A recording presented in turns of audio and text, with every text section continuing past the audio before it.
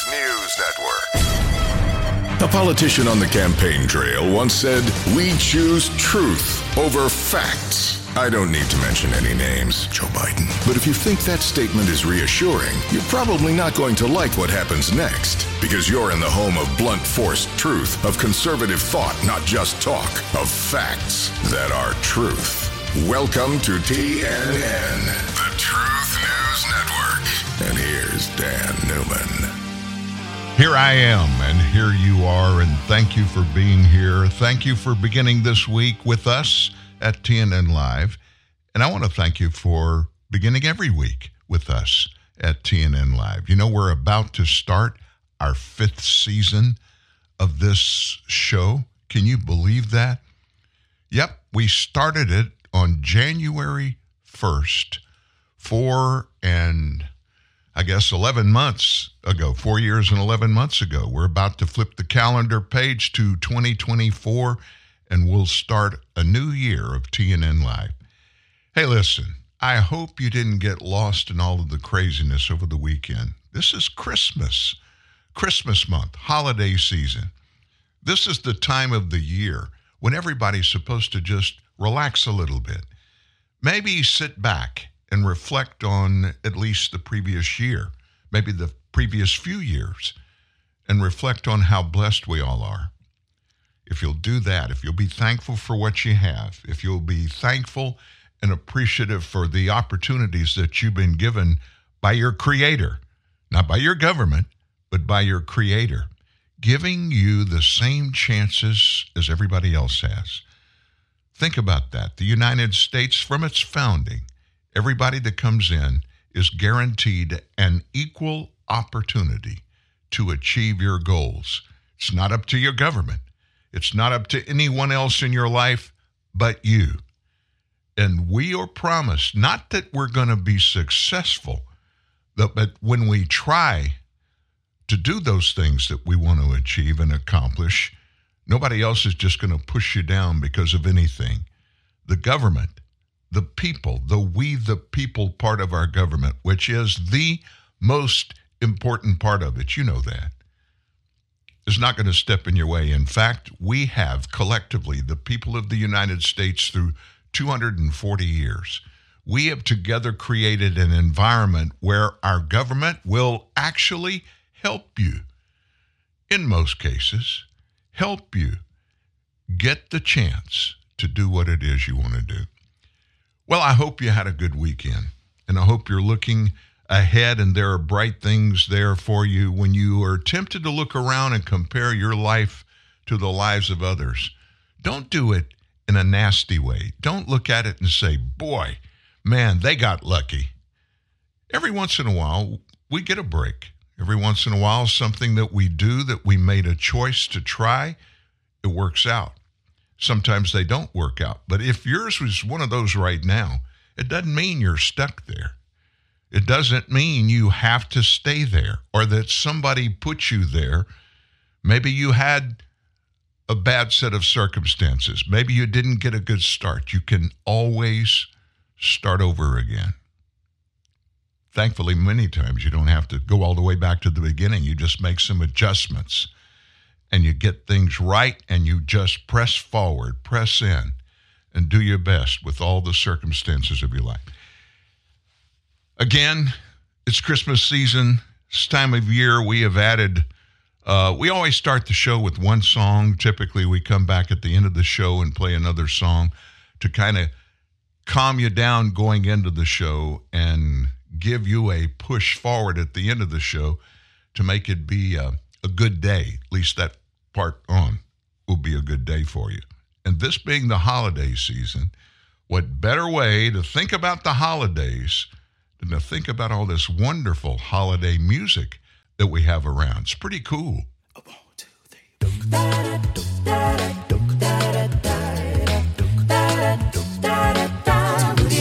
It's the most wonderful time of the year,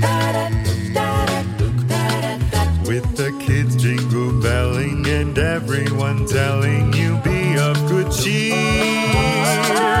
It's the most wonderful time of the year. happiest season of all. With those holiday greetings and gay happy meetings when friends come to call. It's the happiest season of all. There'll be parties for hosting, marshmallows for toasting, and caroling out in the snow. There'll be scary ghost stories and tales of the glories of Christmases long, long ago. It's the most wonderful time of the year. There'll be much mistletoeing and hearts will be glowing when loved ones are near. It's the most wonderful time of the year.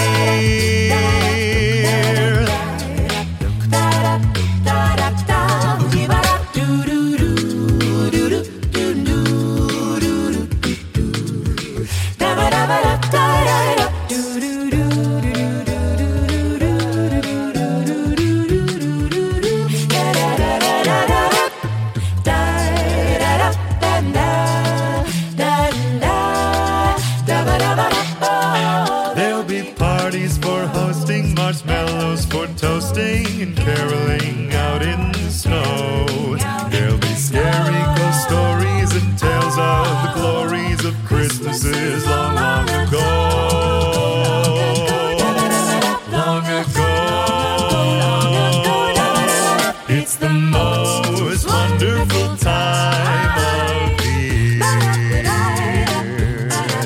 There'll be much mistletoeing and hearts will be glowing when loved ones are near. It's the most wonderful time. It's the most wonderful time. It's the most wonderful time of the year. The most wonderful time of the year.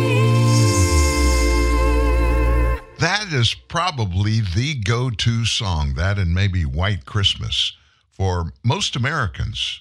We've got some really good classics. And being a musician, I always wonder how some of these people, I've written a song or two in my life, had one recorded by several other people. But I'm always wondering, think about that song you just heard. It's the most wonderful time of the year. Actually, that's a simple phrase, right? And wouldn't that kind of fit into any Christmas perspective or background? So you would think it'd be easy to come up with a song like that, but think about it. You got to come up with the music, you got to come up with the words, and then you have to put it all together and instrumentally make it happen. I'm amazed at some of the great songwriters in this world. We have several really good friends that are amazing songwriters. You've heard of the music group Forever Jones. They're out of our church, actually. These people wrote songs and still are writing songs that are Grammy nominated. We have a group of family that live up in Cotton Valley, Louisiana, and they're in the Grammys all the time with country music. They write and perform their own music, but they write music for some other big country stars. It's called talent.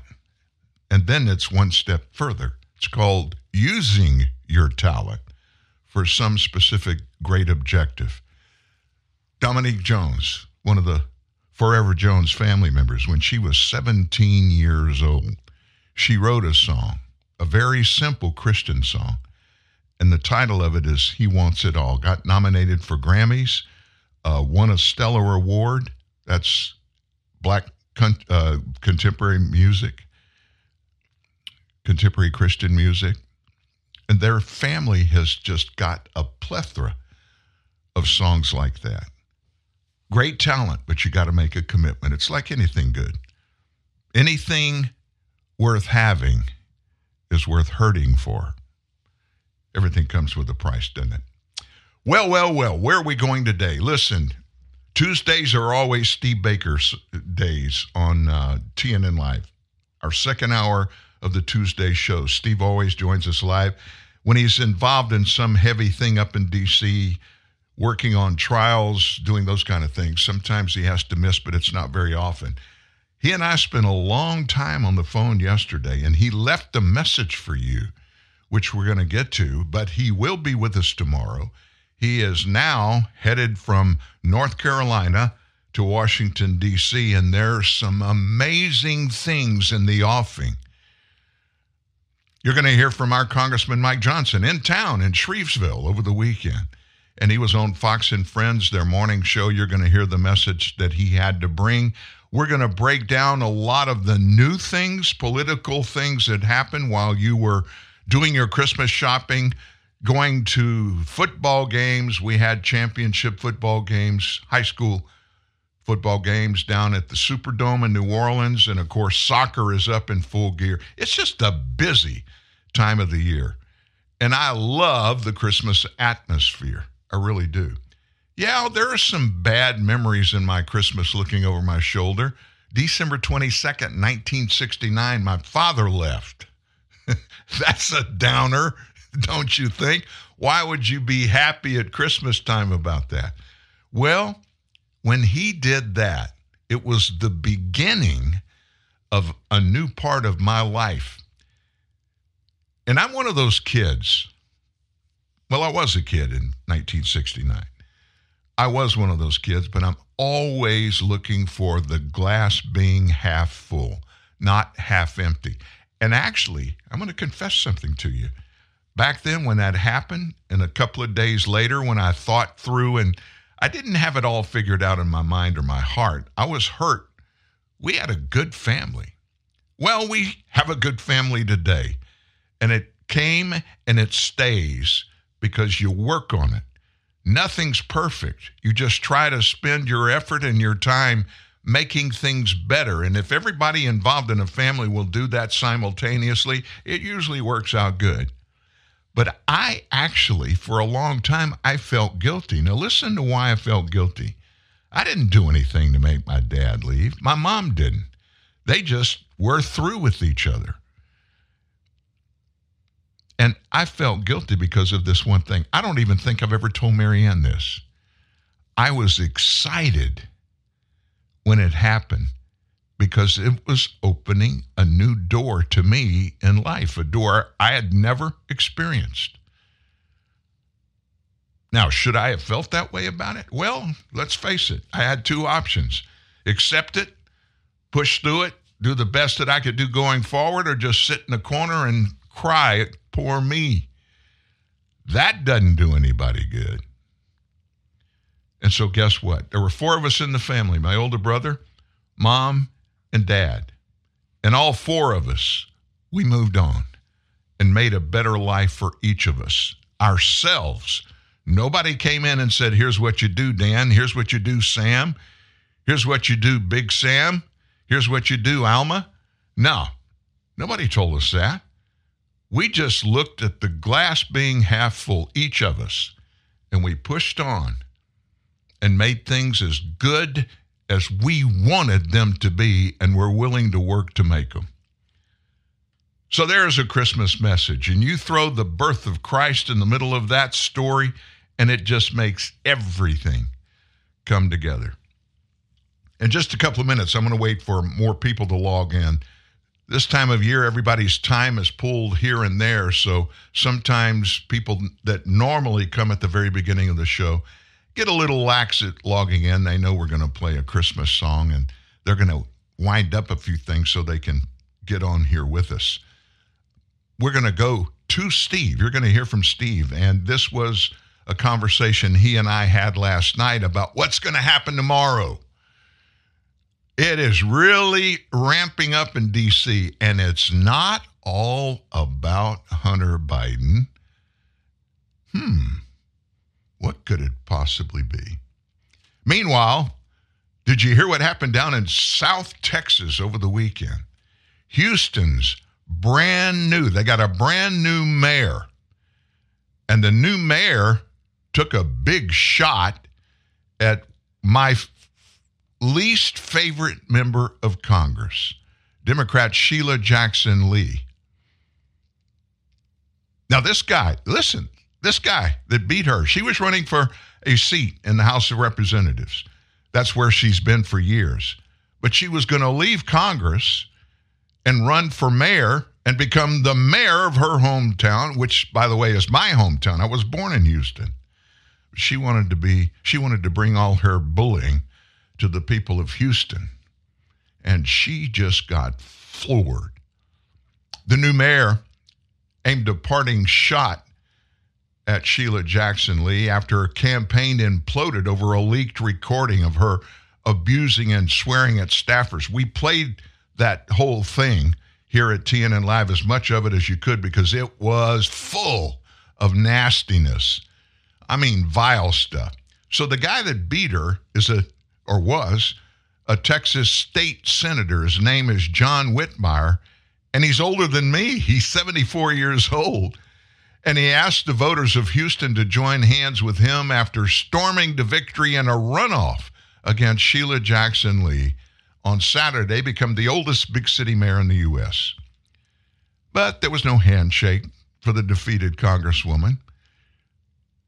As I said, she had denounced her campaign workers as two GD big ass children and effing idiots who serve no GD purpose during a lengthy tirade in October.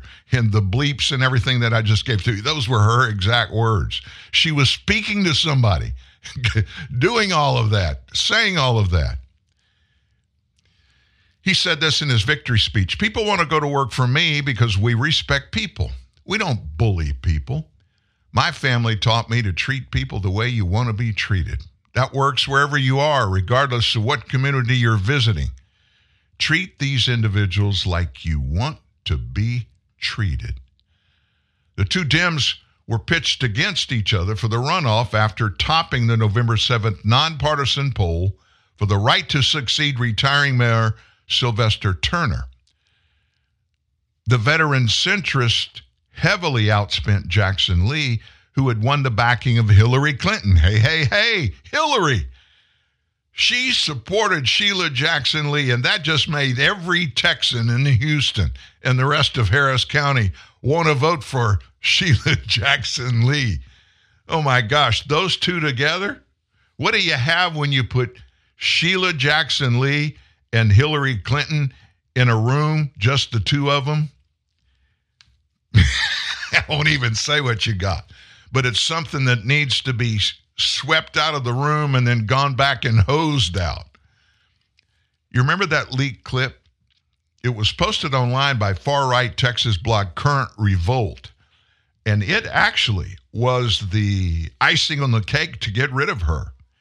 It revealed her foul-mouthed response to a single staffer about a document she was looking for concerning Ovid Duncantel. Now, who the heck is Ovid Duncantel? Died at age 82 back in 2018. Duncantel was the founder of the Black Heritage Society, was heavily involved in the city's politics over the course of his lifetime. According to the blog, the staffer told Jackson Lee that another staffer, Jerome, don't know Jerome's last name, and I imagine Jerome doesn't want anybody to know his last name. Staffer told Jackson Lee that Jerome had the document she was looking for, and he'd give him a call about it.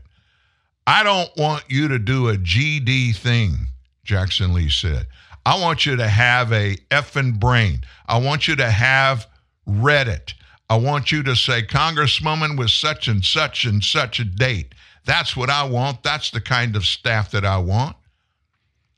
And at that point in the clip, I'd play it for you again. We played it here shortly after it happened. But, I mean, it's too nasty. And I'm not a innocent little guy either. I've heard it all. But at that point in the clip, the woman being heard continues to spew profanities as she explains to the staffer how she expects her workers to handle her calendar events. She also talked about the specific importance of Duncantel in particular during his lasting reputation in the Bayou City.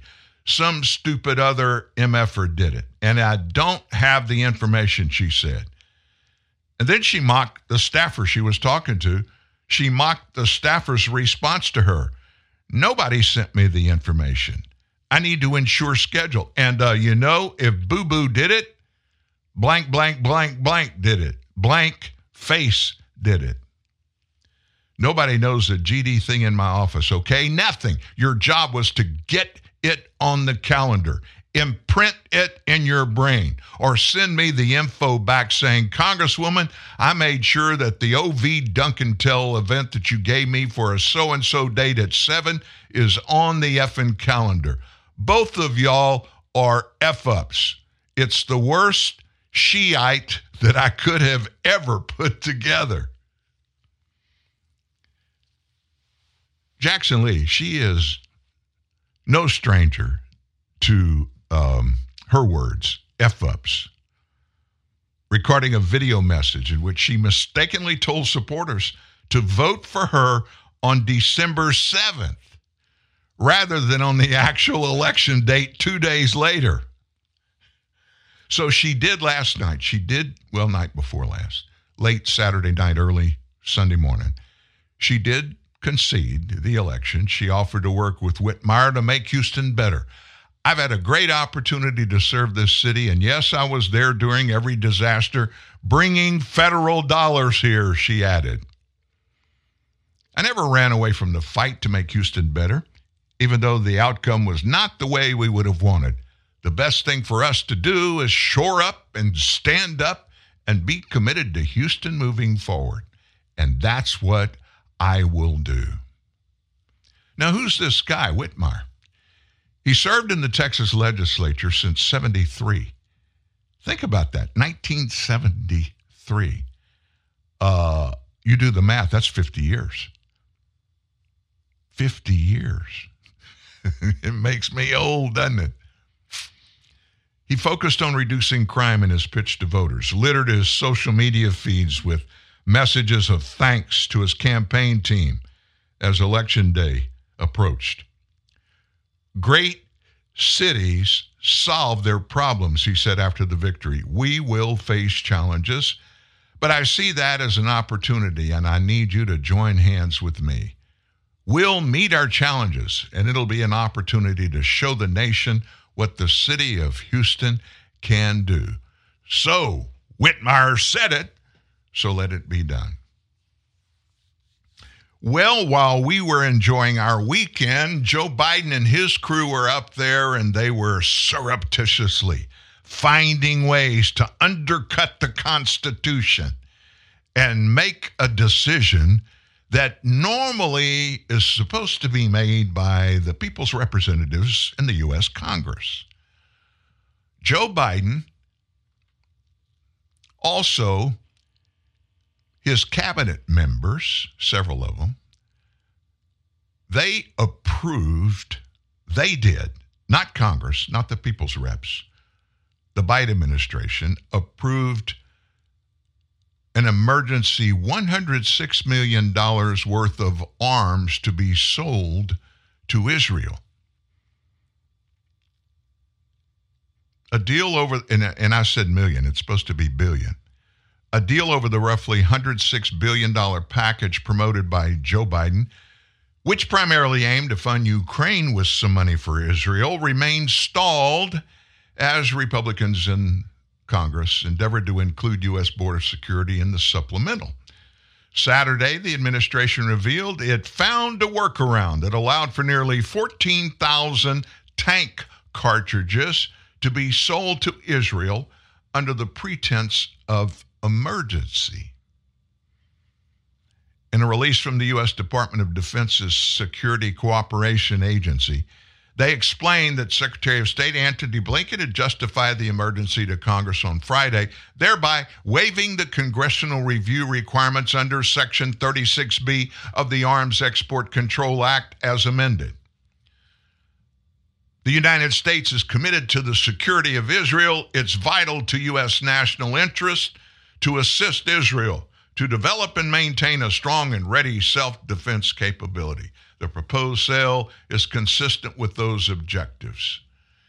Israel will use enhanced capability as a deterrent to regional threats and to strengthen its homeland defense. Israel will have no difficulty absorbing this equipment into its armed forces. The proposed sale of this equipment and support will not alter the basic military balance in the region.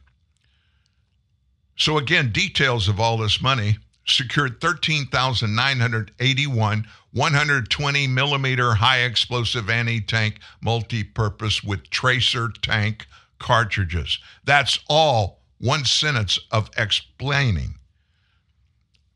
Also included technical documents, support services, and other related elements of logistics and program support. So, speaking to the sale bypassing Congress, Blinken joined that bastion of journalistic integrity yesterday morning, ABC News Sunday. He spoke with Martha Raddatz and said, when it comes to the weapons that we transfer, there are rules that go along with them. Those rules apply to Israel as they do to any other country, except Iran, including the way they're used in the needy, including Hamas. The imperative of respecting international humanitarian law. In the case of these particular weapons that you mentioned, Israel is in combat right now with Hamas, a group that viciously attacked it on October 7th. And what he didn't say was that's the group that the president, 90 days before this started, gave them $450 million in financial aid. He didn't say that, but that's the facts. It continues to launch rockets against Israeli civilians. This is Hamas. And we want to make sure that Israel has what it needs to defend itself against Hamas. A small portion of what has been requested is going through on an emergency basis. Have you noticed, like I have, pretty much here's the way Joe Biden works. When he finds somebody in the United States, some company, some cause, or any place on the planet that he feels like can do something for him and make him look much better than he really is, as he is still telling us he's going to run for re-election, he'll come out and just arbitrarily, with no approval by Congress, he'll give away billions and tens of billions of U.S. tax dollars worth of aid. You remember that first little faux pas that he did? He was campaigning at the time using taxpayer money on it, by the way. What am I talking about? He made a huge deal. I am going to forgive your college debt. Billions of dollars. I'm going to do it. I'm going to wave my presidential Joe Biden wand, and all your college debt's going to be erased. Now, you know where this all came from? When Barack Obama was president, Joe was vice president. All of the financial aid for colleges, all of it around the world, the government wasn't involved in any of it. Private entities, banks, loan companies did. Universities set these loan things up for incoming students with different banks around the nation. Barack Obama saw all that money out there. Oh my gosh, it was billions of dollars. And he said, you know what? We need to get our hands on that. Now, I didn't talk to Barack. I don't know that he said exactly that, but he came out and made a big deal about it. And you know what that was? And it is today still, buying votes. Young people coming up. Everybody in America, almost, without exception, has faced needing, if you want to go to college, even business school, get some loan money. Low interest, very easy on you when you go to pay it back if you keep paying your bills. But why should these young people, would they be saddled with college debt?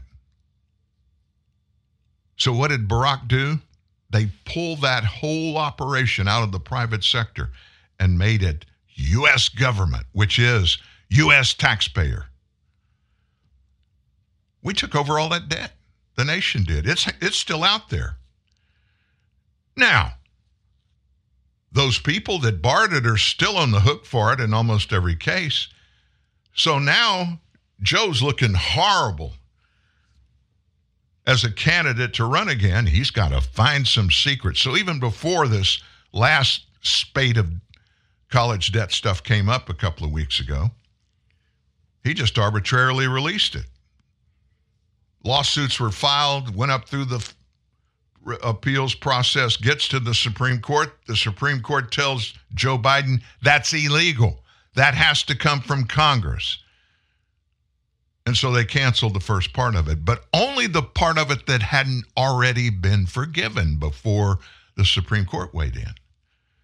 And so what did Joe do last week? He decided, you know what? I got to double down on that. My numbers are still going down. I got to turn that around. I'm just going to thumb my nose in the Supreme Court's face, and I'm going to go ahead and forgive some more college debt, which he did. And he knows he'll get slapped on the hands, but this time it might be a little tougher because his doing it again, regardless of what the Supreme Court said about it, he's going to get popped for it. Of course, see, here's the problem for you and I. Who holds the Supreme Court? Who holds them accountable for what they do? Great question. Yeah, they can get popped by Congress. They can actually be impeached. But who goes after them when they mess up? The only place that they could possibly have to be accountable to in that regard is the Department of Justice. So what's going to happen? They overstep what the Supreme Court ruled, which is the constitutional entity that weighs in and resolves all these kind of issues between departments of the U.S. government, especially conflicts between the government and the people of the United States. And what they come out with, what's their outcome, is always, has always been the way it has been adjudicated as it's playing out, whatever it is, across the nation. Not now. Joe Biden's president. He can do what he wants. He can say what he wants. And the Department of Justice, that would have been the entity that would have gone after the Supreme Court for doing something wrong, or if somebody out there in the nation does something 180 degrees opposite of what the Supreme Court said, the DOJ would go prosecute them. Have you seen this DOJ go after anything, anybody regarding anything that Joe Biden said or did? Nada. It hadn't happened. So what can Joe say? I'm the president, looking at all of these young Americans that have been saddled with this huge debt situation for college tuition. I'm going to step in. Congress, those evil MAGA Republicans, they don't care about the young people of America. I'm going to step in. I'm going to ride on my white horse, and I'm going to slash and burn all that college debt. And nobody can do anything about it. You know why? I'm Joe Biden. And everybody's going to clap and applaud, and they think he's going to get a bunch of votes from that. You see, Joe's big problem is he doesn't understand how the political system works. If anybody on the planet should understand, would be 50 years in the government, Joe Biden. He doesn't have a clue. And also, he never makes decisions that come out of a thoughtful, let's examine every piece of it process. He never goes there.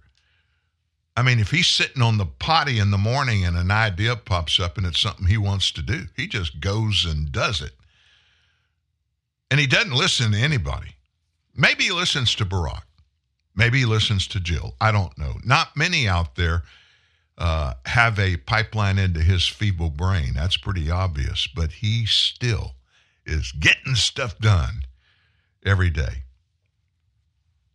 Steve Baker came on with me yesterday. Not on the show, but we did a audio soundbite, something big breaking in D.C. Steve's going to be with us tomorrow in the second hour of the show, 10 to 11 o'clock, but he wanted you to know what is blowing up today, Monday, right now in our government, and it impacts you. We're going to take our first break. Coming out of that break, Steve Baker. Hi, welcome to the Subway ad for the $3.99 6-inch sub of the day. How do you want it? Secret DJ set. At a retirement home? Weird. I like it. DJ sandwich in the house. What'd he say? Italian BMT $3.99. I call the EMT. Turkey breast $3.99. How much? $3.99. $2.99? Bingo! Make it what you want. Limited time at participating shops. Prices and subs included may vary. Additional charge for extras plus tax. No additional discounts or coupons applied. We're outside Pilgrim Furniture and Mattress City where parents are disappearing. Excuse me, are your parents in there? Yeah. They can't decide if they should take no interest for 60 months with no money down or an extra $100 off every $9.99 they spend. It's a tough choice. But they've been in there for 6 hours. I want dinner. Parents, if you're at Pilgrim, please make a decision. Here's good news. Even with high unemployment, there's still a need for hundreds of thousands of cybersecurity professionals in the U.S. right now. And My Computer Career is training people to help meet the demand. No IT experience? No problem. Take the free career evaluation today at mycomputercareer.edu. Start your new life as an IT pro in as little as 4 months. Grants covering up to 53% of the cost are available to those who qualify. It's not rocket science. It's mycomputercareer.edu.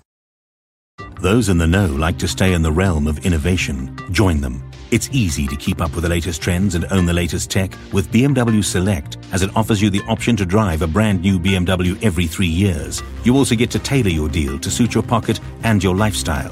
Visit select.bmw.co.za for more. BMW Select, dynamic finance for ultimate control. BMW Financial Services is an authorized FSP and registered credit provider. T's and C's apply. Partisan spin? Not here. Identity politics? Go somewhere else. This is TNN, the Truth News Network. Here's Dan Newman. Well, I told you, we had a conversation with Steve Baker yesterday. A lot of big things on the horizon, and they are breaking even as we speak. So what is this all about? Well, as we all know, Steve Baker is wrapped up in and basically has become the number one go-to conservative host, writer, reporter, videographer for all things to do with January 6th and all the debacle afterwards, which we're still in. We still have people in jail, and as evidence has been repealed, bit by bit, we're finding out much of what has been reported and even testified in federal court that resulted in these people being sentenced and put in jail was false. Joining us now. Hi, welcome to the Subway North app for the Carolina, $3.99 soon to be from Washington, D.C., Steve Baker. And no, it is not Tuesday, his regular day. But we want to make sure you know about what is coming on Tuesday on the second hour of the show, which belongs to Steve Baker. Hey there, buddy. Hey, man. How are you today? I am good, and I am anxious. And as we play this and our audience listens, they're going to be very curious about what's going on. Big news breaking in D.C., and you're right smack dab in the middle of it. Tell us what's happening.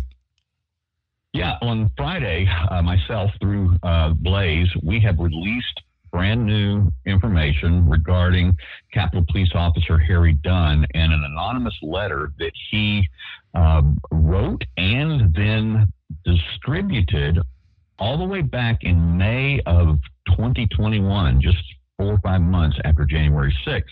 And this was a highly political letter. It was a partisan political letter that he used on stolen United States Capitol Police letterhead and sent out. He violated many policies, like several of the department policies, in putting this anonymous letter together. And then in addition to that, we have learned through Blaze Media, as I'm required to say, that the the impetus for this letter was given to him by Representative Jamie Raskin from Maryland, and of course a Democrat, and Harry Dunn also happens to live in his district. And so under the direction of Jamie Raskin, this officer violated multiple department policies in drafting this letter anonymously using company time, company resources, company letterhead. And then in addition to that, Dan, he went to the Capitol press room and received the assistance in the drafting of this anonymous letter from, as he says, various females in the Capitol press pool. But more importantly, we do have one name that has been revealed to us, and that is the name of CNN legal affairs and law enforcement reporter by the name of Whitney Wild, who he handed a copy of the completed letter to, and then she distributed it among other media sources. And then, of course, Jamie Raskin's chief of staff distributed that letter throughout Capitol Hill to all the other chiefs of staffs or all of the other Congress members there on that day. And why this is significant is very simply this, Dan, is that not only in the process of doing something that was deceptive and violating multiple Capitol Police policies, when first confronted about it, Officer Harry Dunn lied, which means that that's called a terminable offense. He should not have been allowed to continue as a Capitol Police officer. He should have been terminated, which more importantly leads us to October of 22, when he testified against the Oath Keepers in that trial. He should have never been allowed to testify in that trial. And at the very least, the defense teams should have been aware of this disciplinary action, and they should have been aware of his deceptive nature. And that should have been part of the trial if he was, in fact, allowed to testify anyway. That makes two down now, Dan. We have now Harry Dunn, and we have Officer Lazarus, who also perjured himself and should not have been allowed to testify in that trial. And that's where we're at today. So I think we can talk about this in great detail tomorrow, if you'd like to. I think Tuesday's going to be a good day in our second hour, don't you think? I think so. So, folks, you just heard another blockbuster. How many people are in jail today because of the perjury of these two officers and the sabotage by a member of Congress, Jamie Raskin? This is going to be fun. Steve's on his way to Washington, D.C. He'll be with us live there tomorrow morning, Tuesday morning. Make sure you're here for the second hour, 10 o'clock straight up Central. Steve Baker breaks it all open. And by then, he may even have more. Wow. Well, you heard it yourself. Can you believe that Jamie Raskin, congressman from Maryland, actually contributed to, was part of the lying story that sent some of these people to prison? And he's been busted. And the stories that busted him came from testimony and interviews our very own Steve Baker initiated, found, documented, and spent. You remember those hundreds of hours he spent in that video room at the U.S. Capitol, going through 40,000+ hours of video, and then tying with time and date stamps and all that video. It's all there. Putting that side by side of the details, the specific details given by these two officers. And then just for a second, forget about the letter that was so illegal that they put together and sent, and then implicated CNN, one of their important reporters, and Jamie Raskin. Now, we know, we talk about this all the time. We think about it. You've thought about it. You and your friends have thought about it. It's just factual now. Media's in the tank. They are in the tank. Today's media belongs. They shouldn't even be called media. They should be called the mouthpiece for Joe Biden and others in the Democrat Party. Because that's what mainstream media is all about. That's all mainstream media is about, is taking care of the Democrat Party and all those that are in office today. And don't worry about diminishing someone else that's innocent or even sending them to jail. That's just part of the cause. That's what we've got to do to prop our political party up.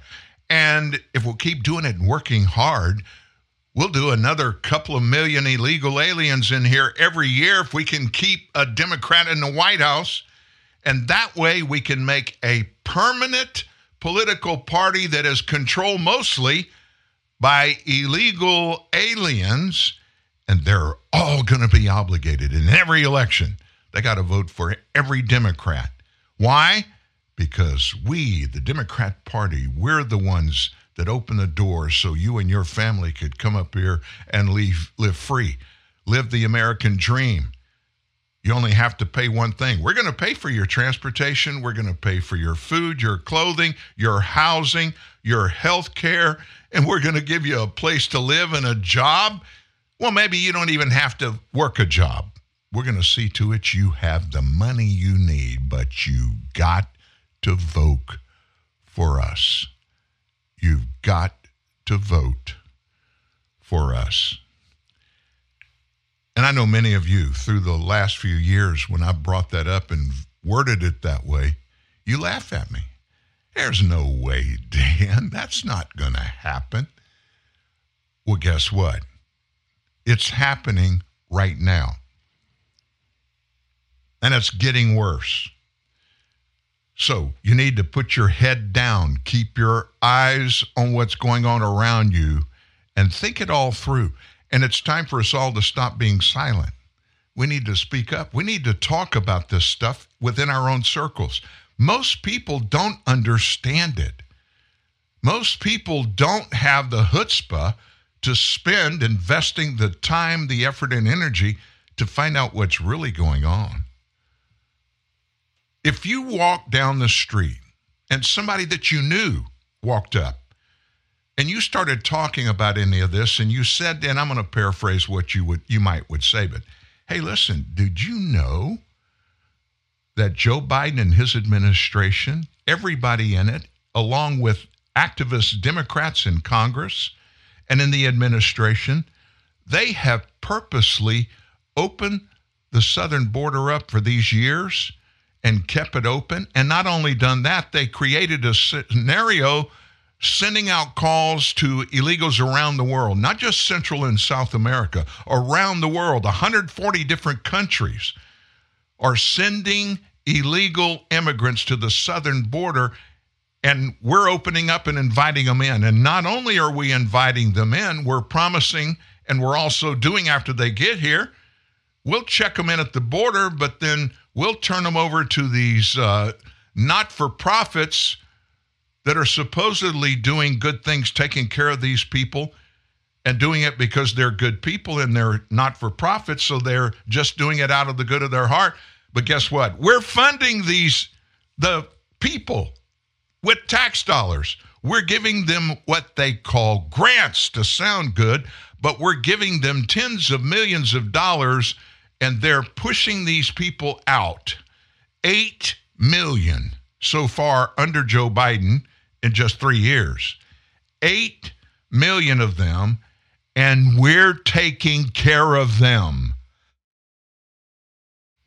We have no idea who they are.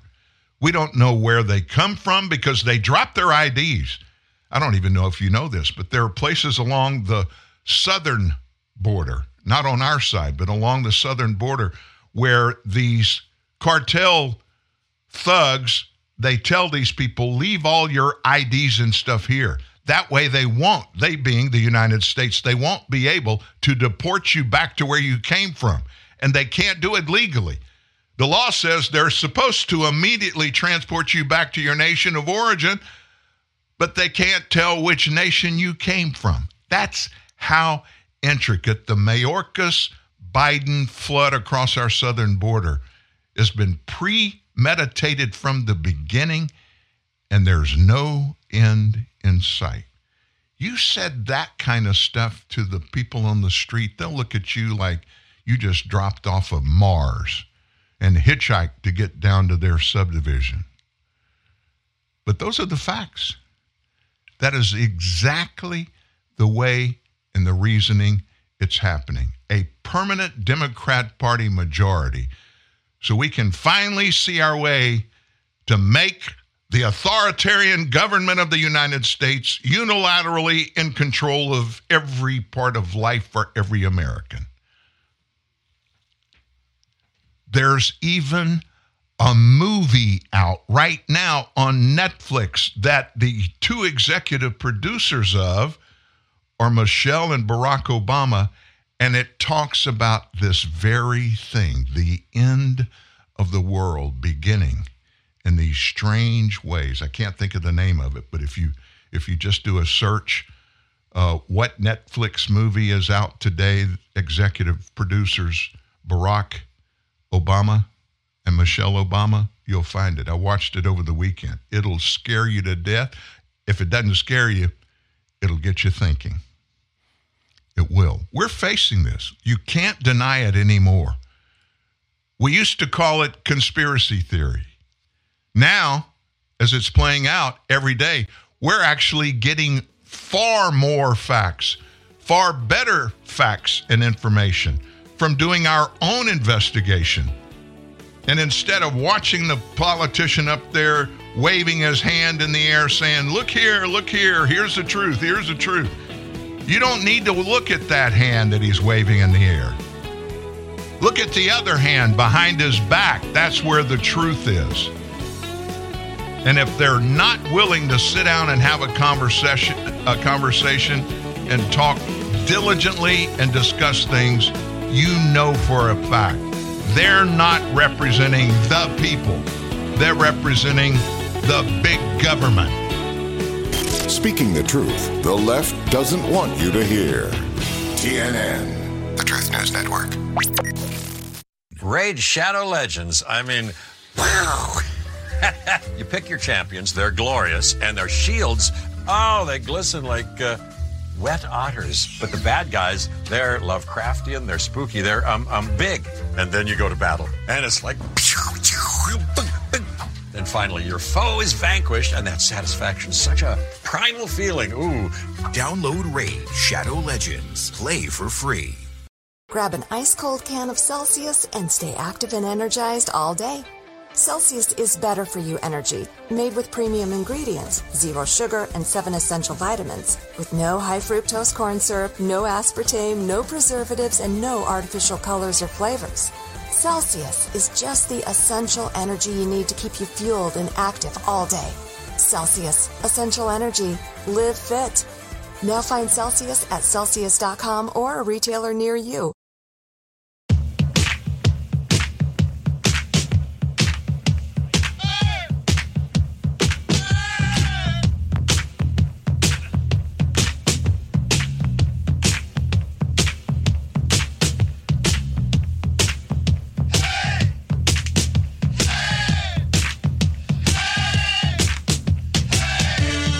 Well, we haven't forgotten about the war that is ongoing.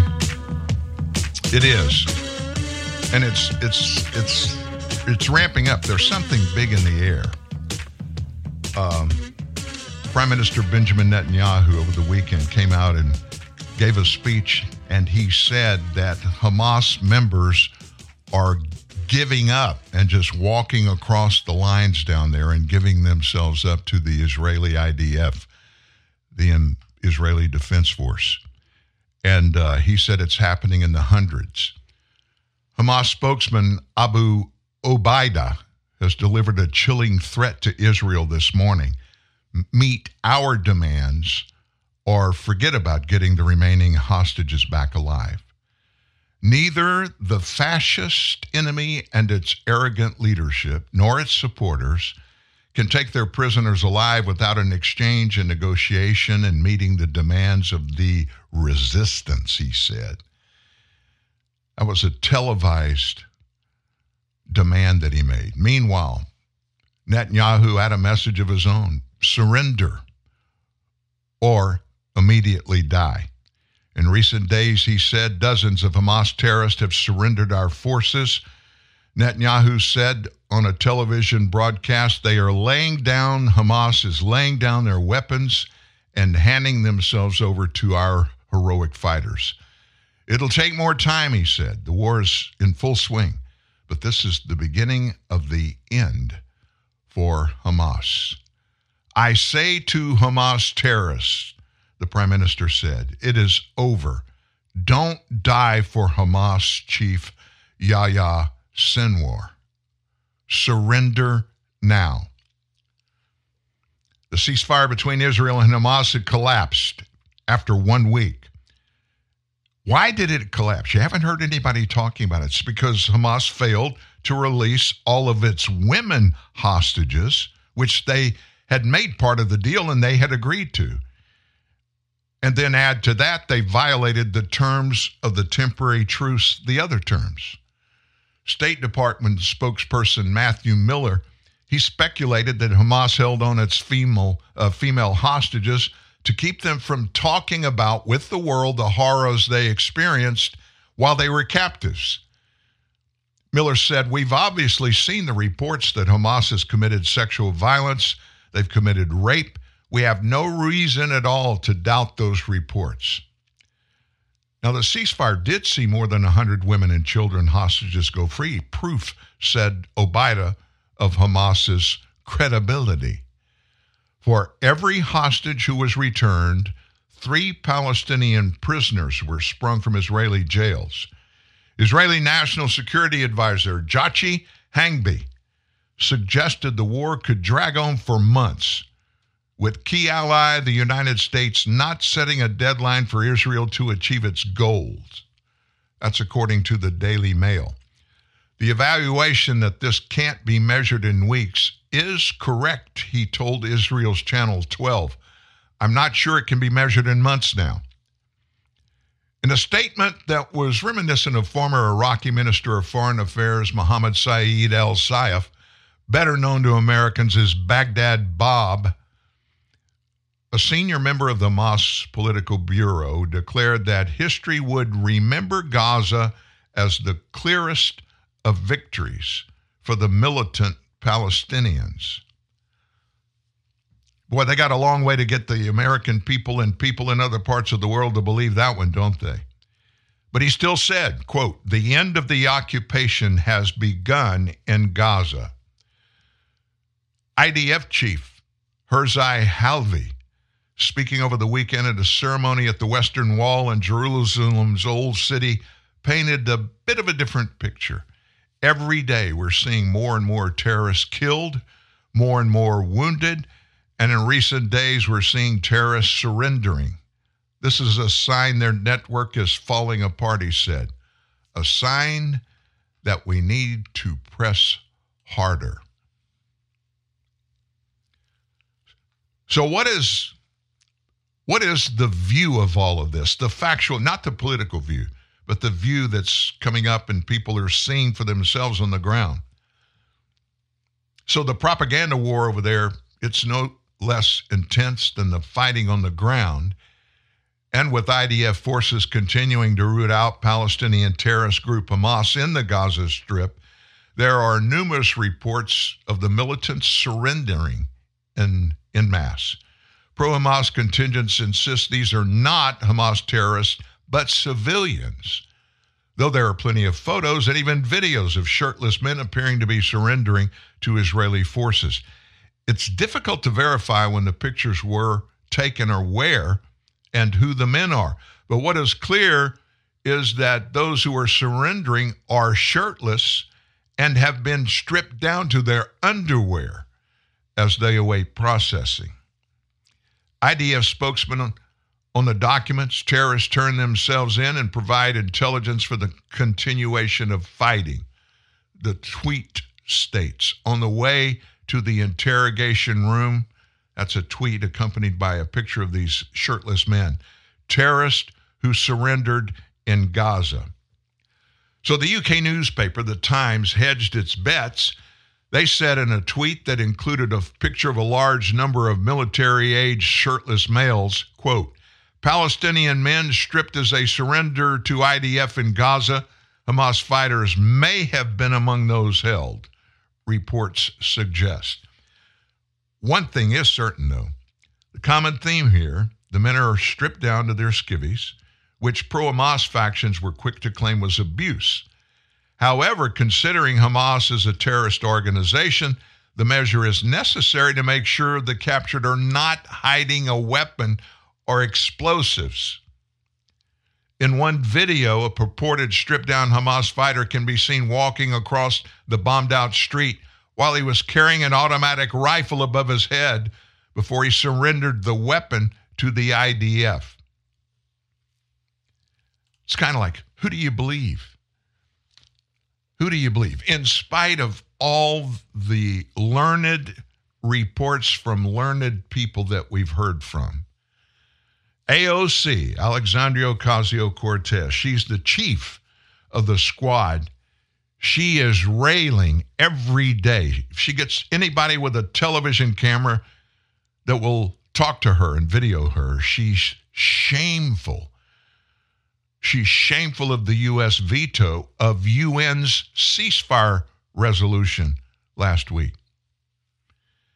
She denied her own administration, her own president, the Biden administration, as shameful after our U.S. vetoed a UN resolution that called for an immediate ceasefire in Gaza. It doesn't matter what the UN calls for. Israel's going to do what's best for Israel.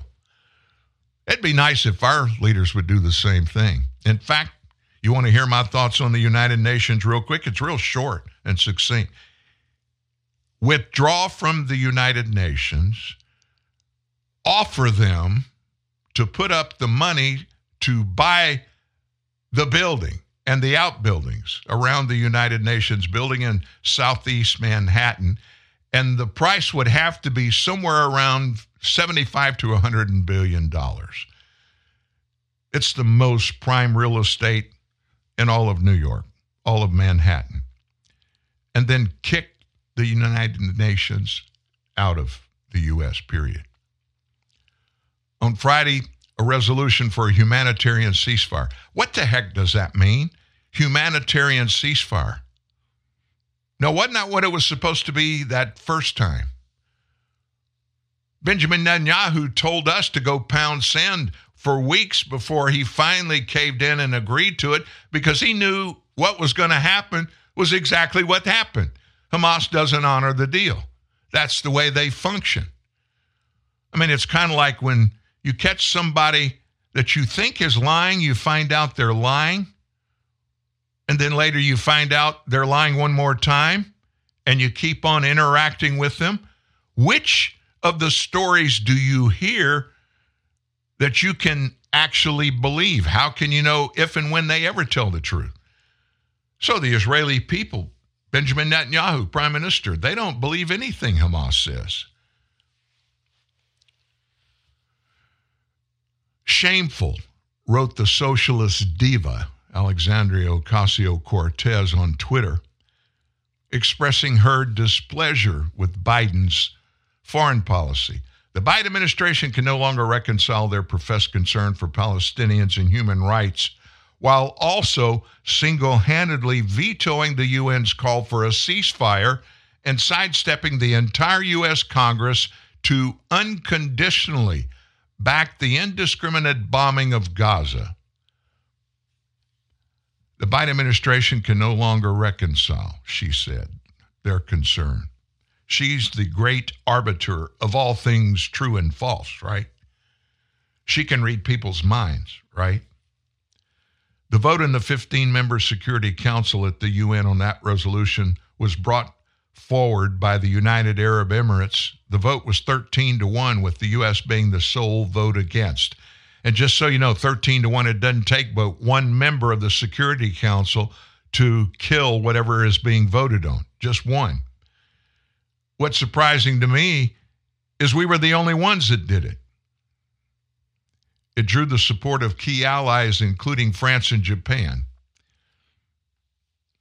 But that wasn't in the vote.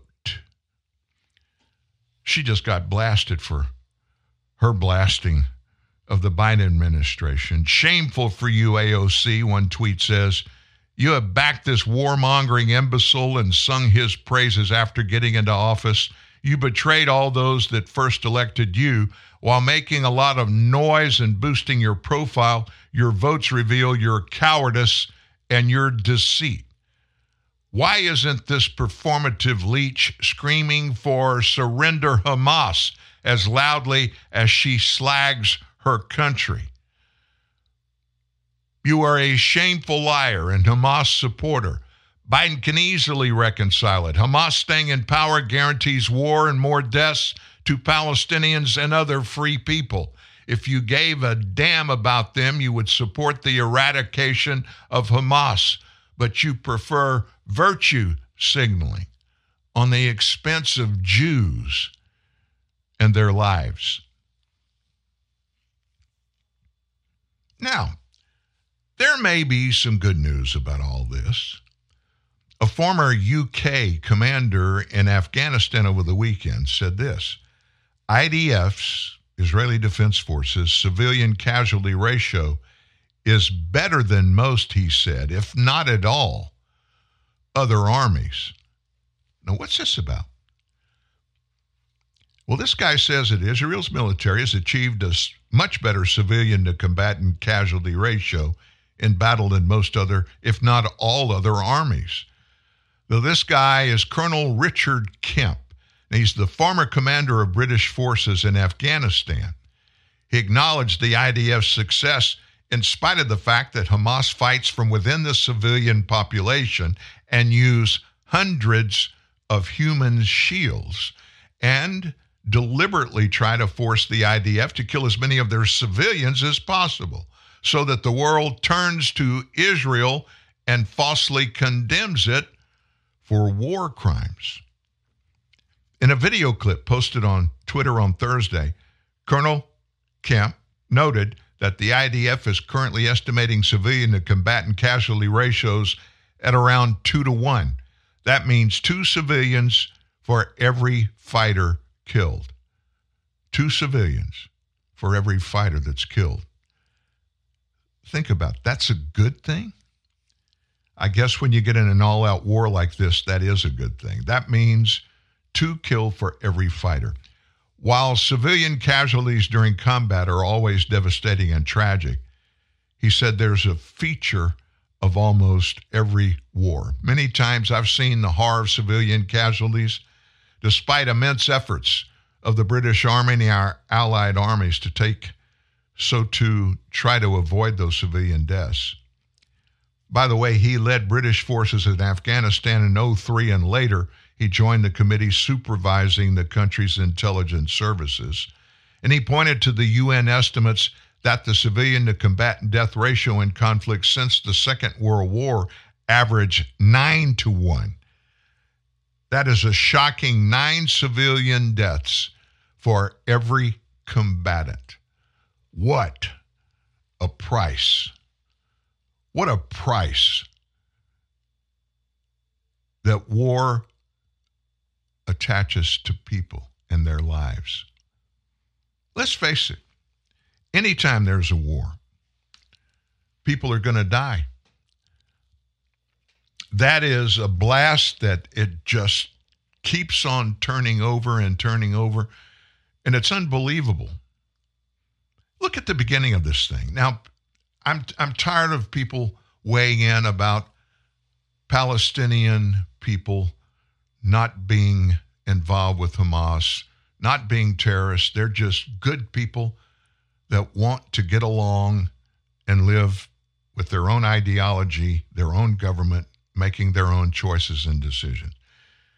Let me just say this. Among every group of people on planet, everyone, even the pure jihadists, the ones that we're not even calling them jihadists, they're terrorists. The ones where they lopped off the heads of innocent people and televised them to show the world. They shot them and killed them. I'll never forget, they caught one soldier. Actually, it was a pilot. This is during the Iraq War, the last one. and they put him in a cage and televised pouring gasoline all over him, setting him on fire and watching him die. Nobody wins in a war. When it comes down to it, at the end of this, somebody's going to be declared, hey, Hamas won, or Israel won, or whoever, Hezbollah, any of the other named organizations that are involved and some that are unnamed. So they're all going to claim that they got the victory. But it doesn't matter. Nobody wins. People die. How can you ever think that getting into a struggle, a fight or whatever, that there's ever going to be a winner? Because the people who this is supposed to being done for, thousands, hundreds of thousands, millions of people have their lives taken just because they're who they are. How can anybody say any part of that somebody wins? Nobody wins. I guess maybe Satan and his minions that they go after to destroy every human being, every one of God's beings that he created, just so they can rub it in God's eyes and say, we got you. We got you. Wow. You want to move on? Let's move on. Let's get out of the war thing. Unless something big comes up. Let's talk about some other things. The National Doctors Network is facing a huge lawsuit. Now, that's not unusual in medicine, is it? Especially with doctors. This one's about a hiring initiative that offers a big bonus that is alleged to be discriminatory by being limited to only black applicants. This is a group of doctors, Nationwide Doctors Network. They're trying to find doctors. Want you to apply. Big bonus. $100,000 signing bonus. But they're not making it available to white people. Vituity, V-I-T-U-I-T-Y is the name of the organization. And it's 100% owned by doctors nationwide. It's a medical network that specializes in a wide range of care. They're drawing criticism over its what they're calling Bridge to Brilliance program. Offers a $100,000 signing bonus, but not to white people. Now, this enticement violates federal discrimination laws. Can you believe they're doing that? Black patients want the best doctors and the best medical care, not doctors that are racially okay. Vituity's Bridge to Brilliant program, which offers physicians hiring opportunities, sign-on bonuses on the basis of race, it's abhorrent and rightfully illegal. The initiative was put together to bridge the gaps in access and opportunities in healthcare for historically marginalized communities. That's according to Vituity. Led by our DEI Health Equity team, this program provides aspiring and current healthcare pros with the resources and support needed to thrive on their journey in medicine. Medical staffing agencies like Vituity are given the important responsibility of offering medical positions to the most qualified medical professionals. Like all aspects of healthcare, patient safety and patient concerns should be primary, not the skin color or the racial makeup of their physician. Medical pros should be hired on how good they are at what they do. One organization has a program that has gone after this and has identified it and is calling it out for what it is. It's racism. We will vigorously defend the program, continue our mission to enhance healthcare services for all communities. Diversity, equity, and inclusion, DEI, it's in our DNA. That's what this Vituity is boasting about, this network for these physicians.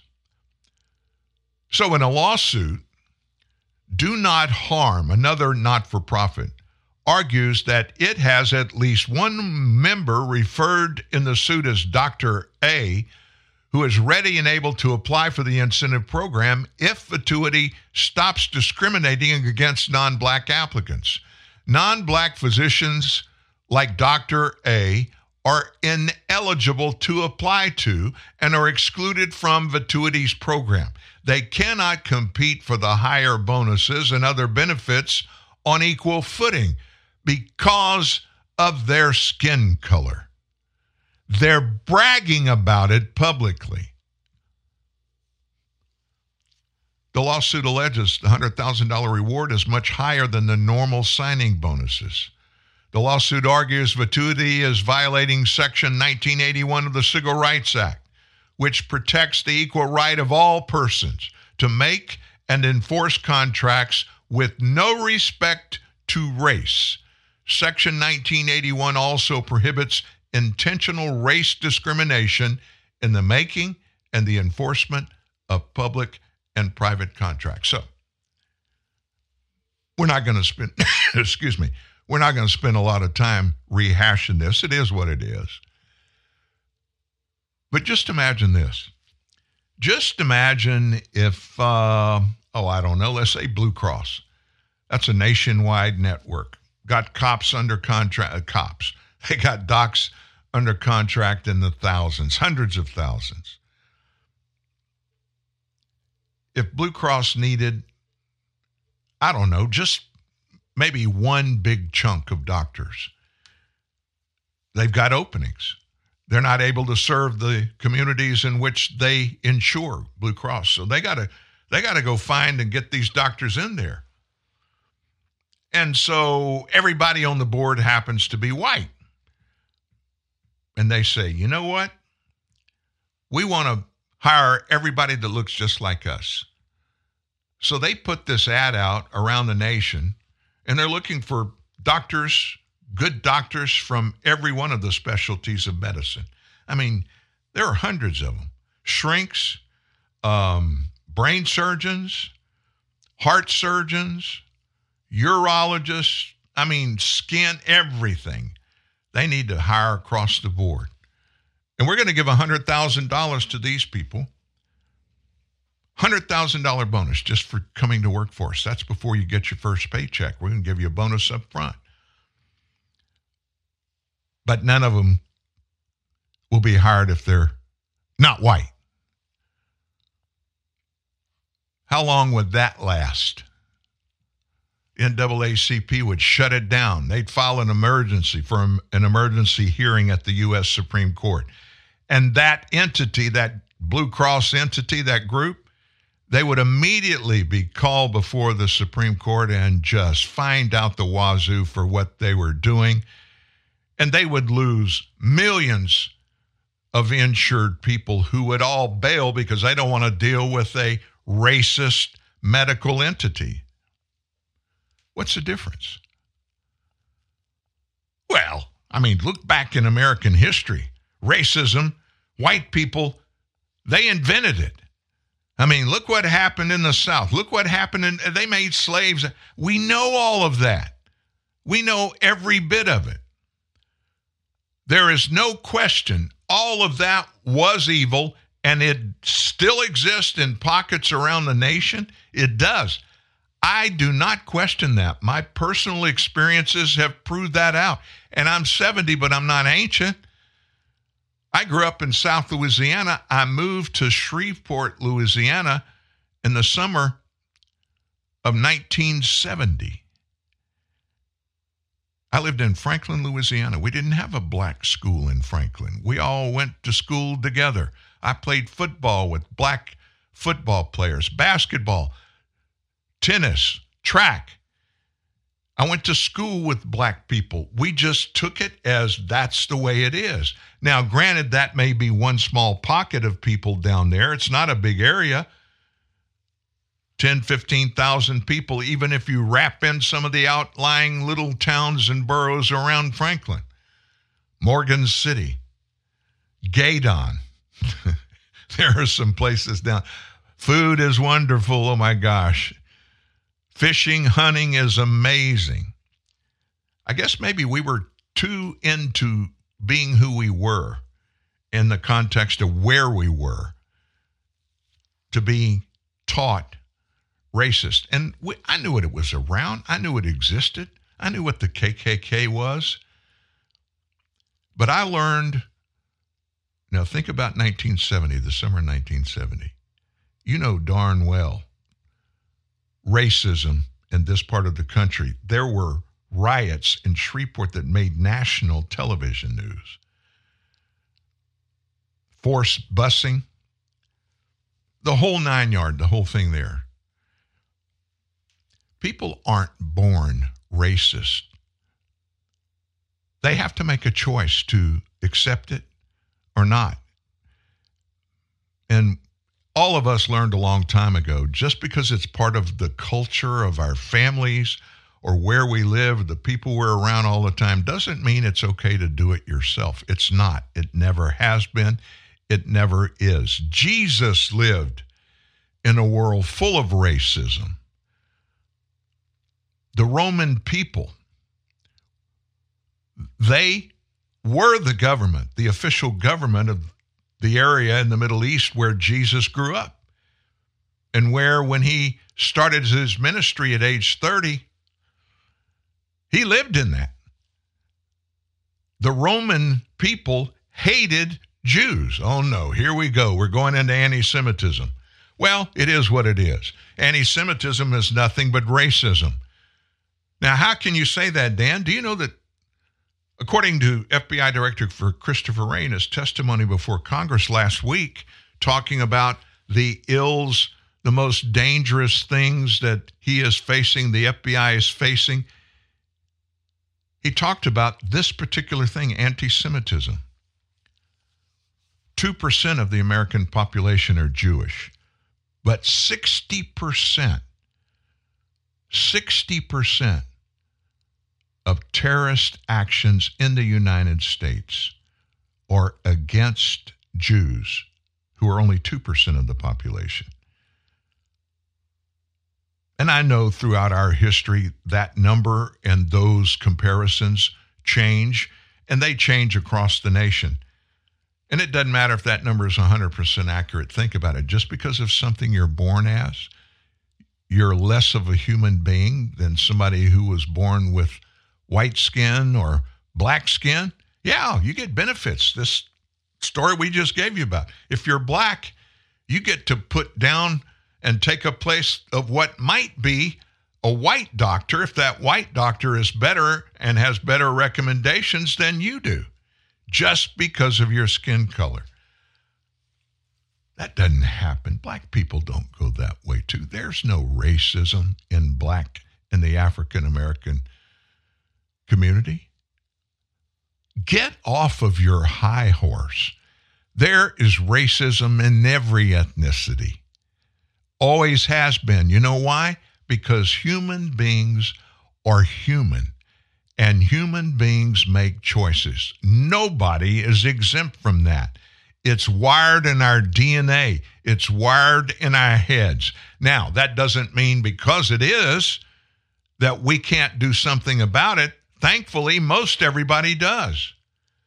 But it exists, and we need to be aware of it just to make sure that we know it's out there and to be able to make sure it doesn't take over our minds and hearts. Our minds and hearts. I know you know, southern border illegal activity is rampant. Clay Higgins, South Louisiana, from Opelousas, Louisiana, is a member of that U.S. House of Representatives. He had, here we go, Alejandro Mayorkas, Secretary of Homeland Security, had him in front of him in a community hearing before a committee. And I'm just going to let you listen to this. Mr. Secretary,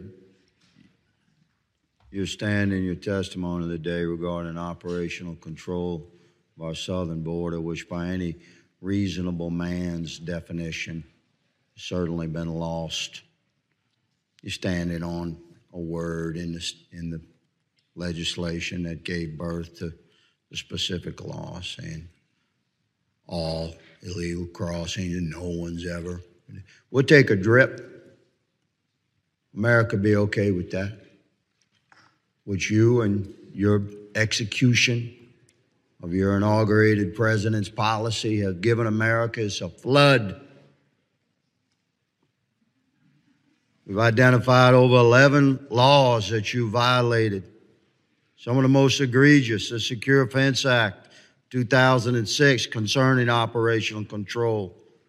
Immigration Nationalization Act 236, Section C, 8, U.S. Code 1226, concerning detention.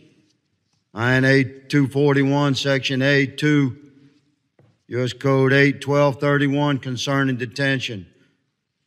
Immigration and Nationalization Act, Section D, 5, Alpha, 8 U.S. Code 1182, concerning parole. We've given you ample opportunity to seek some sort of honorable exit from your executive position, sir. We take no pleasure in witnessing you dismantle yourself as a fellow American before the whole country. Your legacy, millions of illegals enter our country, millions under your watch, loss of operational control of our border, aligning DHS policy as an asset, the Mexican cartel, drug and human trafficking, the disintegration of our national sovereignty, destruction of countless thousands of Texas family lives, overwhelming crime waves sweeping across our country, over 1 million criminal runners you call gotaways flooding into America, many carrying backpacks loaded with deadly fentanyl and meth, or herding teenage girls into prostitution, sex slave networks across America. 225,000 Americans dead from Mexican cartel drug overdose since you took office 2 years ago. You and your inaugurated president, but mostly you, sir, because you have your whole mind about you. And you have a highly decorated background in border operations, so you're supposed to be the expert. You, sir, are the Secretary of Homeland Security who has failed in your sworn oath to protect our nation from invasion. You had an obligation to execute the president's policies or advise the president if his policies were bringing injury to America. Ultimately, your oath requires you to secure our nation's sovereign border with Mexico and do anything necessary to stop the Mexican cartels from trafficking endless wave upon human wave of illegals into America, along with miserable death, unspeakable grief, graveyards filled from sea to shining sea with the bodies of American sons and daughters dead from fentanyl. You've brought generational trauma upon our country.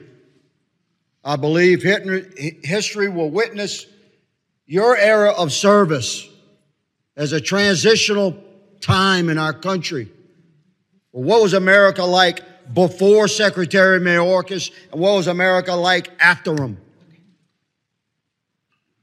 It's stunning that you could sit there and smugly grin as if you've not miserably failed your country. We could give you money to hire 1,000 new border agents. Nobody wants to work for you.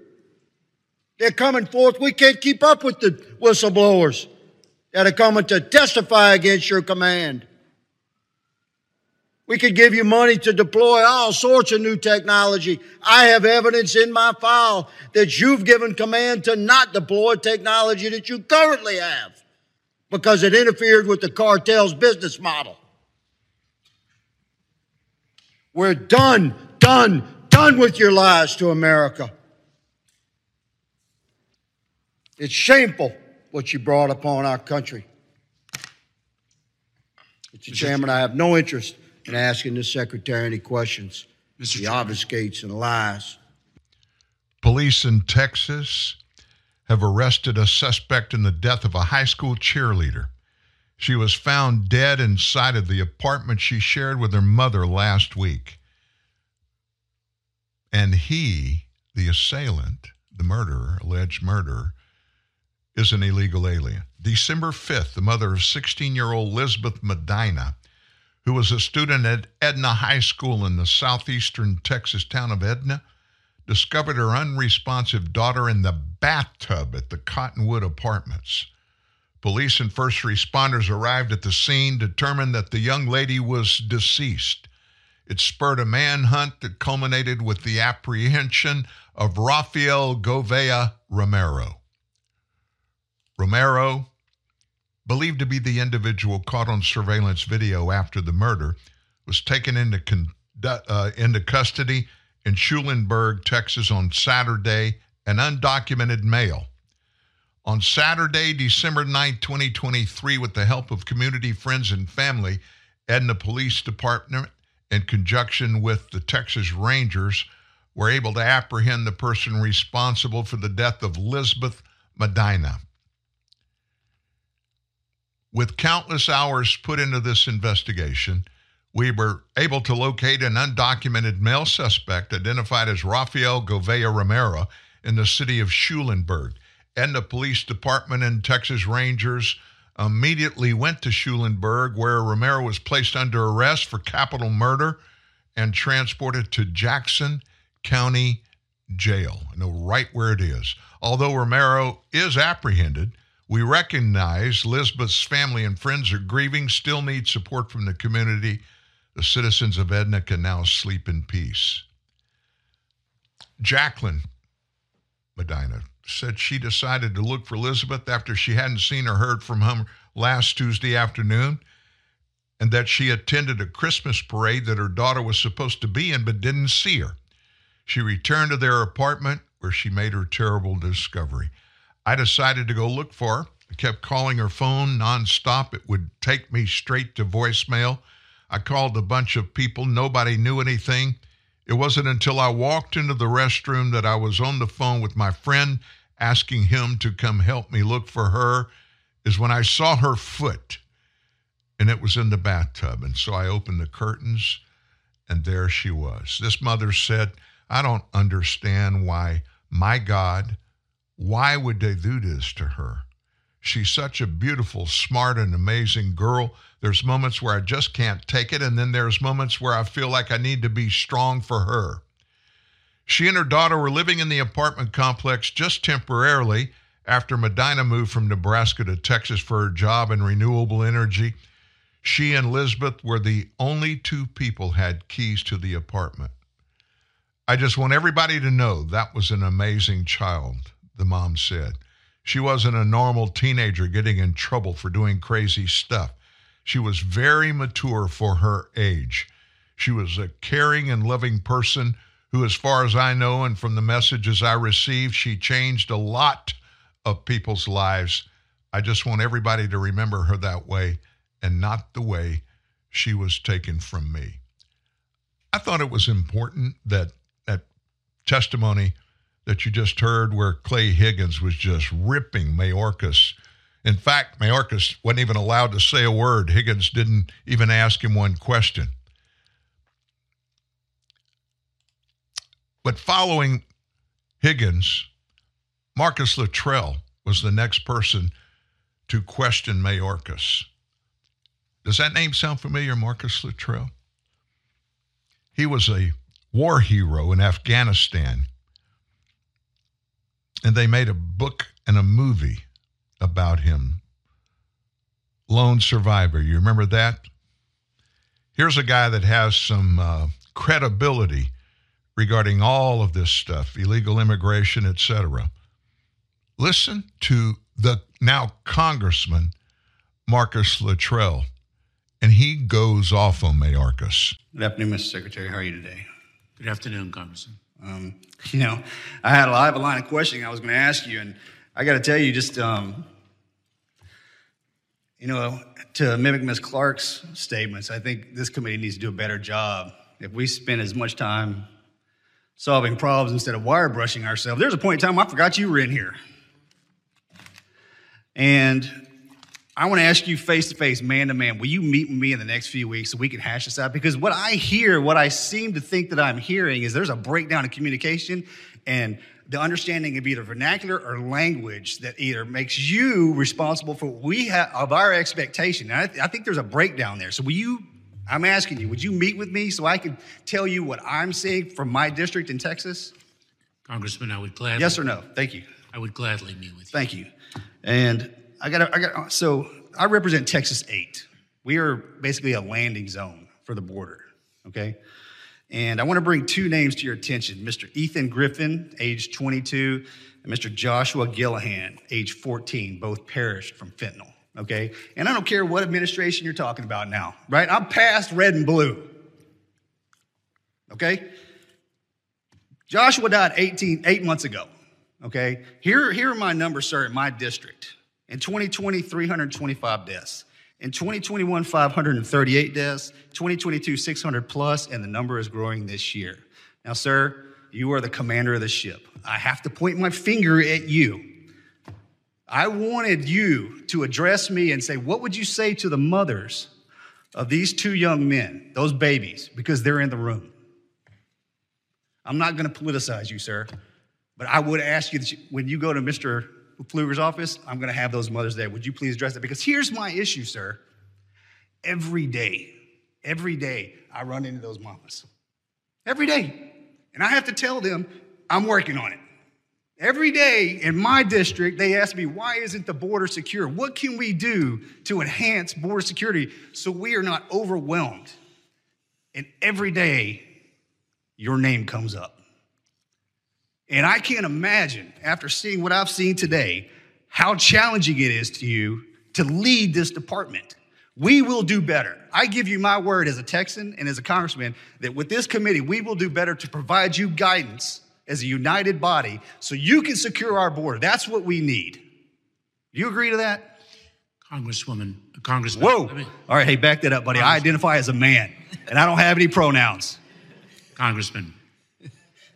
I apologize. Congressman, we need to work together to address the challenges that have been the subject of this hearing. And fentanyl and the scourge of fentanyl is one of them. Let me share with you that the scourge of fentanyl is not new to 2023.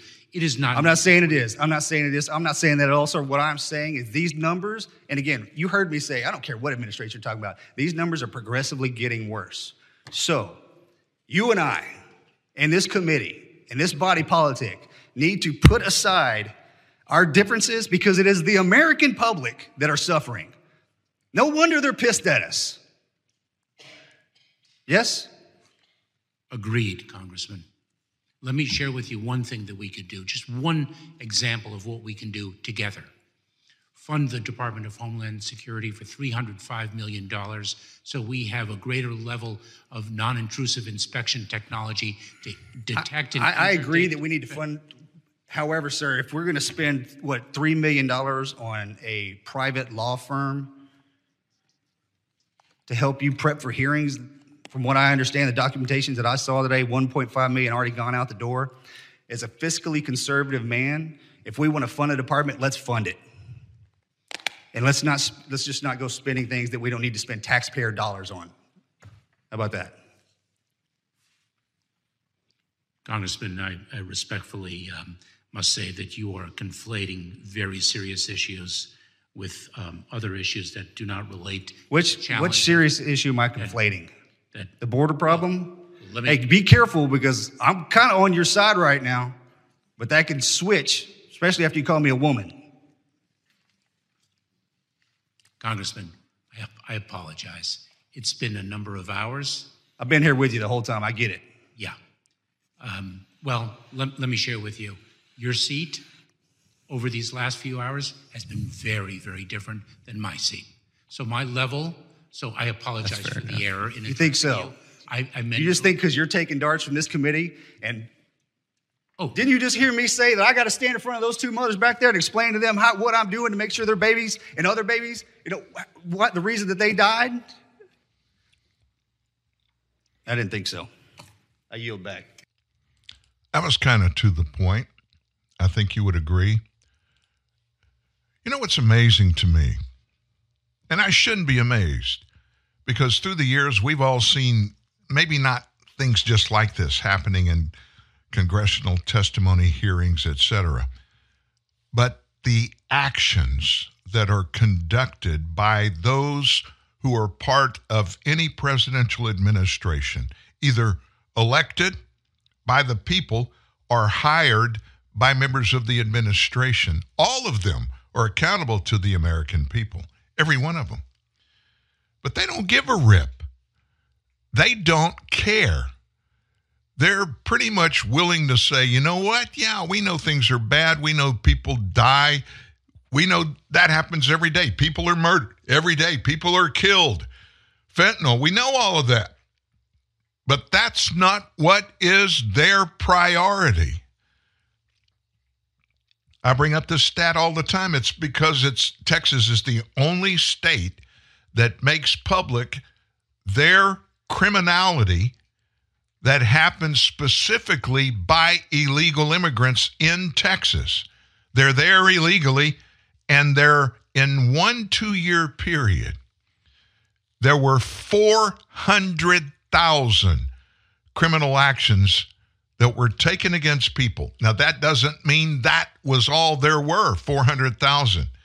400,000 prosecutions of illegal aliens for committing illegal acts from the top all the way down to the bottom, first-degree murder up top, breaking and entering at the bottom. 400,000. Is that okay with Democrats in this administration? Is it okay to President Joe Biden? You're damn right it is. You can't say it any other way. They are purposefully doing this to flood the nation, and they don't care about the cost of life, resources, money. It doesn't matter. It's not their money, but they feel like, and they act like, they being members of the administration, they act like it's their money, and they can just arbitrarily do what they want to do and forget about the law. Oh, we're not going to enforce those laws. We think they're not good laws. And all that matters is that's what we think. So we're going to function that way. I am serious. They're not. Oh, they're serious about, they want to create a permanent class of Democrat Party voters, and they want to do it at our expense and force them down our throats. How long? How long? How many more people have to die? 100,000 a year have died each of the last 3 years from fentanyl poisoning that came across the southern border on Anthony Mayorkas' watch. That's not enough to kick him out of office? And by the way, Joe Biden has to do that. Now more than ever, you need the truth. Real news. Real truth. TNN. The Truth News Network. What is Coca-Cola? Is it an excuse to get together? Since 1886, Coca-Cola has been passing on smiles from generation to generation. We've been giving kids scholarships, like the early birds and the all-nighters. And you get to enjoy what matters most. Coca-Cola. Drink up. Dear Daddy, dear Mom, I love you. I miss you. Every year, Snowball Express honors the children of fallen soldiers. Hi, everybody. I'm Tony Orlando.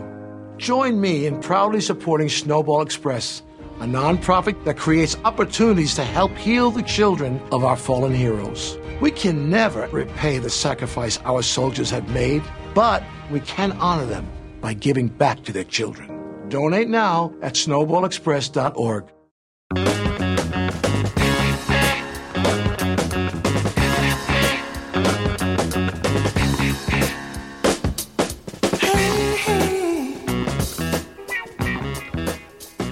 Hey, for those of you that weren't at the top of the show today, I told everybody there is some big-time breaking news coming out of Washington, D.C., and much of it at the behest of our very own Steve Baker.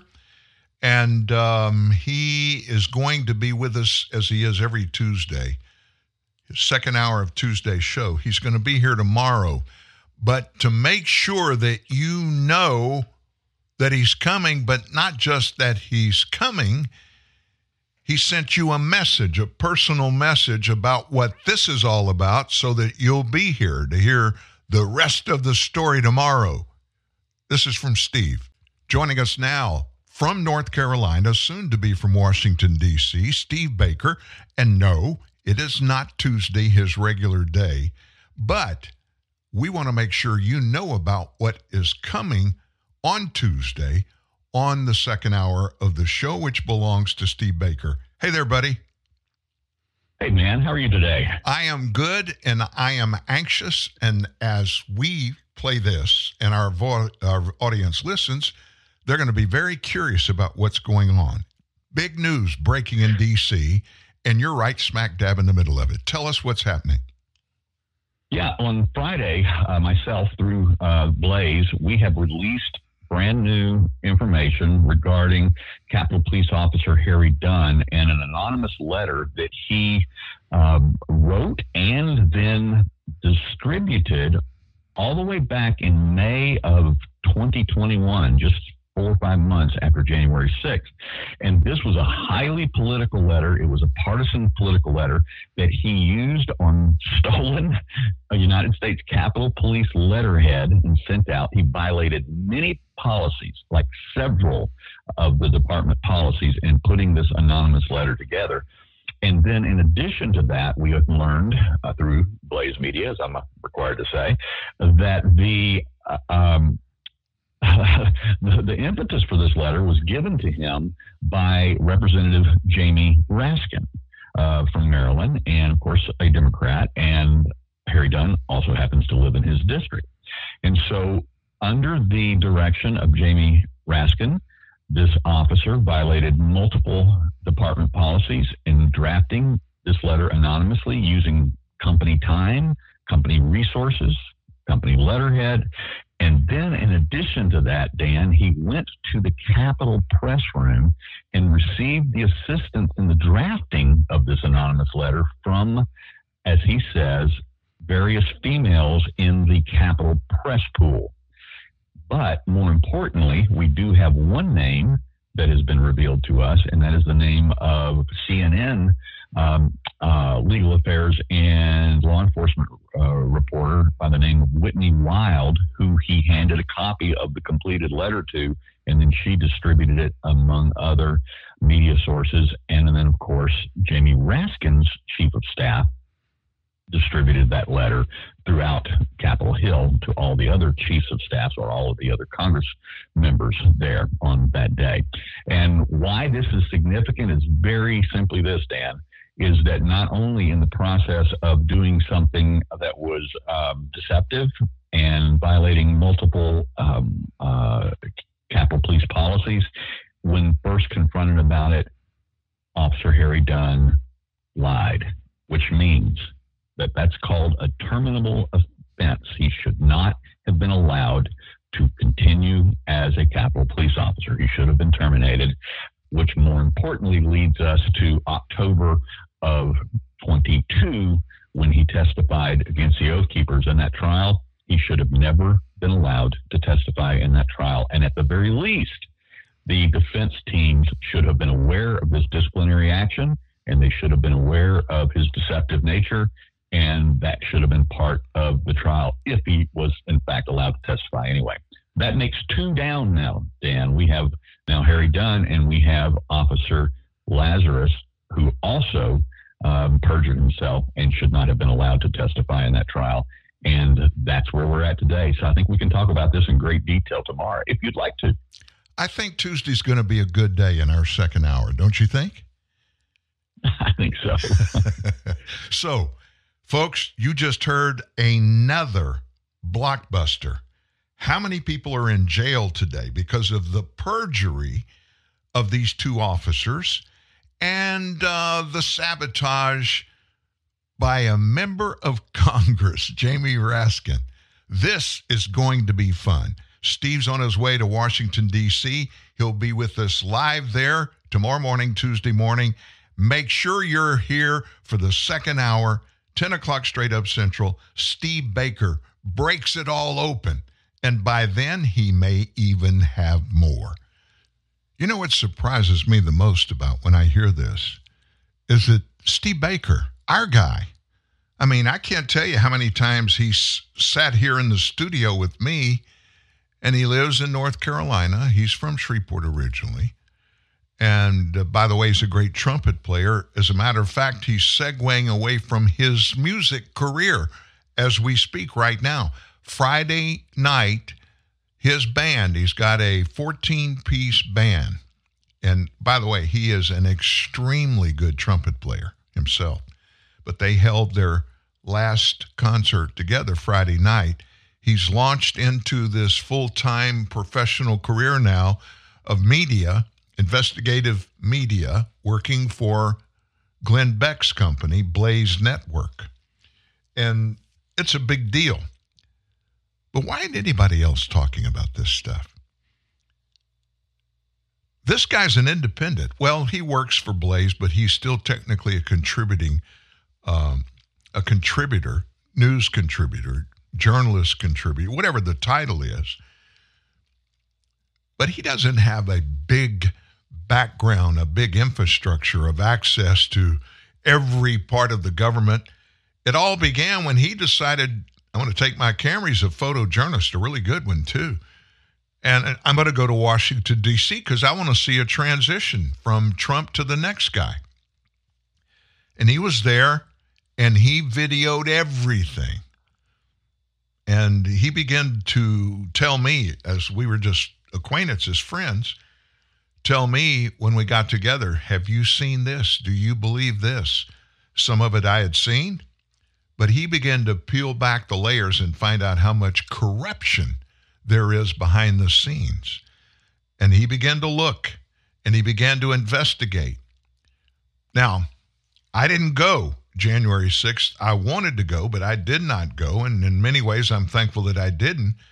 But I knew just because the way it all played out, and then the narrative that was coming out of the news, because I recorded all of that stuff that day. I didn't watch it that day, but I recorded it and had it there. And as he began to tell me little bits and pieces about what he saw, and then I began to see his videos coming from other places on earth. Now, we do investigative work here, and we're not stuck to just looking at U.S. media. In fact, I'll tell you a little secret. You get much better, cleaner, more accurate stories from 3 or 4 overseas news stories about things that happen in the United States than what we hear about those same things from American media. Now, that's been the way it is for years. We picked that up very quickly from when cranking off on truthnewsnet.org, our website. Steve does that 24/7. And major news networks across the world, they licensed his video to bring things to their people about our January 6th. And our news people weren't even covering it. Sad to say, but that's the media world that we live in. They are, without question, in the tank. Andrea Mitchell. If we had time, I was going to bring you a story about what she reported over the weekend, and she is chagrined because they're having, at their news agency, MSNBC, they're having to talk about Hunter Biden's laptop again. Oh my gosh. It's a sad world we live in, isn't it? Hey, folks, that's a wrap on the day. Thank you for being here. Steve Baker with us in the second hour tomorrow. But we're going to go celebrate Christmas. Now, that doesn't sound like a Christmas song, does it? My favorite place on the earth is on the beach in an island somewhere. And they have Christmas there, don't they? We're going to do that too right now. wanna smell those chestnuts roasting on an open fire. I can peel you a banana if your heart desires. I want an island Christmas this year. I need an island Christmas this year. I want no more Christmas carols, counting birds up in pear trees. I want you to smear some sunscreen all over me. I want an island Christmas this year. I need an island Christmas this year. Pack that see-through summer dress you wore last summer. Just let me kidnap you.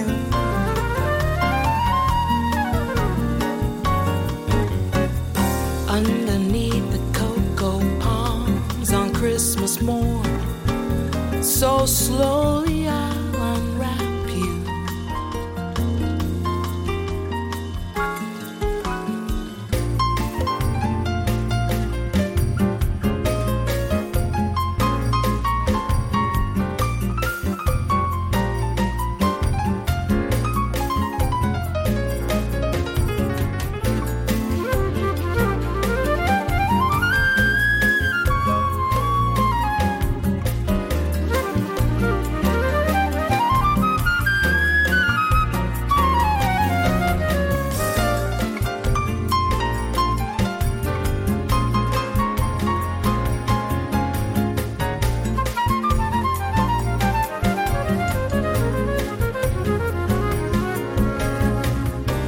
That see-through summer dress you wore last summer. Just let me kidnap you.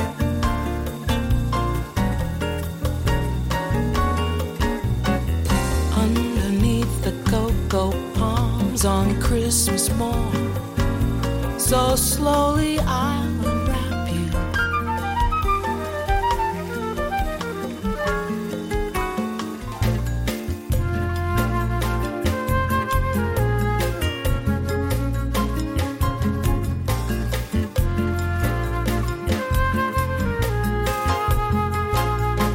Let's call up and buy those tickets. Quality, not quantity.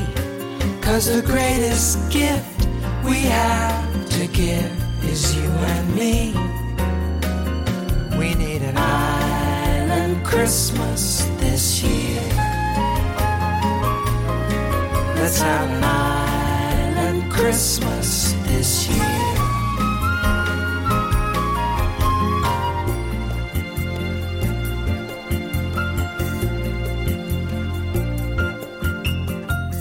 Decorate a mango tree, and you can string some lights on me.